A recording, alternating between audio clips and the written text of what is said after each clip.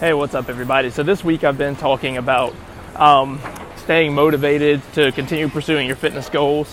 The first thing I talked about was a group or having someone in your life to kind of help hold you accountable to that.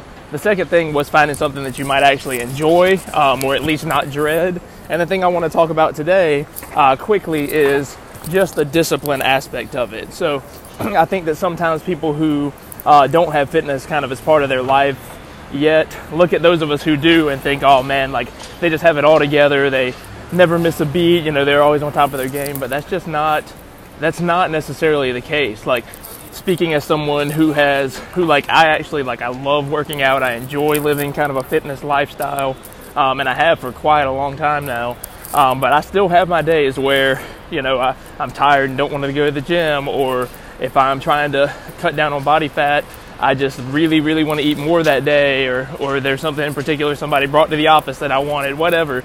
Everybody has it, whether it's internal things or external things that are happening to you, that life's kind of throwing your way to affect you in this way. It happens to all of us to varying degrees.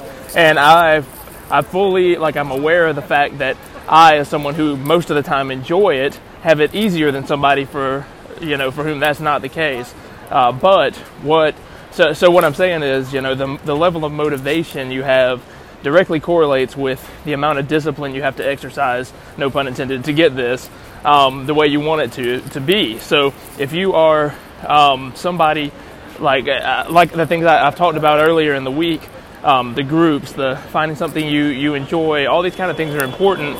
But sometimes what you really have to do to really just make this become part of your life is you just have to say, like, all right, I'm going to commit to this for a short period of time, not a year, not the rest of my life, a month. Let's say I'm going to choose this program, stick to it for 1 month, be really, really strict with it and make sure I get it for a month.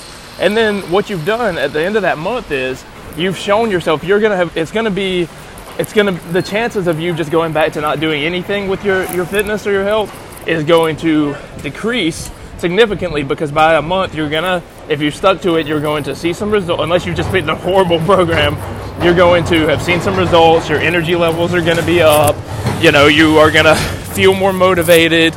You're going to have proven to yourself you can do something like this.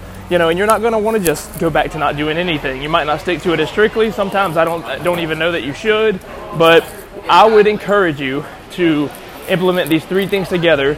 Find at least one person or maybe even a group that can help you with this, and then find something you think you might like, and then stick to it, commit to stick to it for 1 month, and see where you're at the end of that month.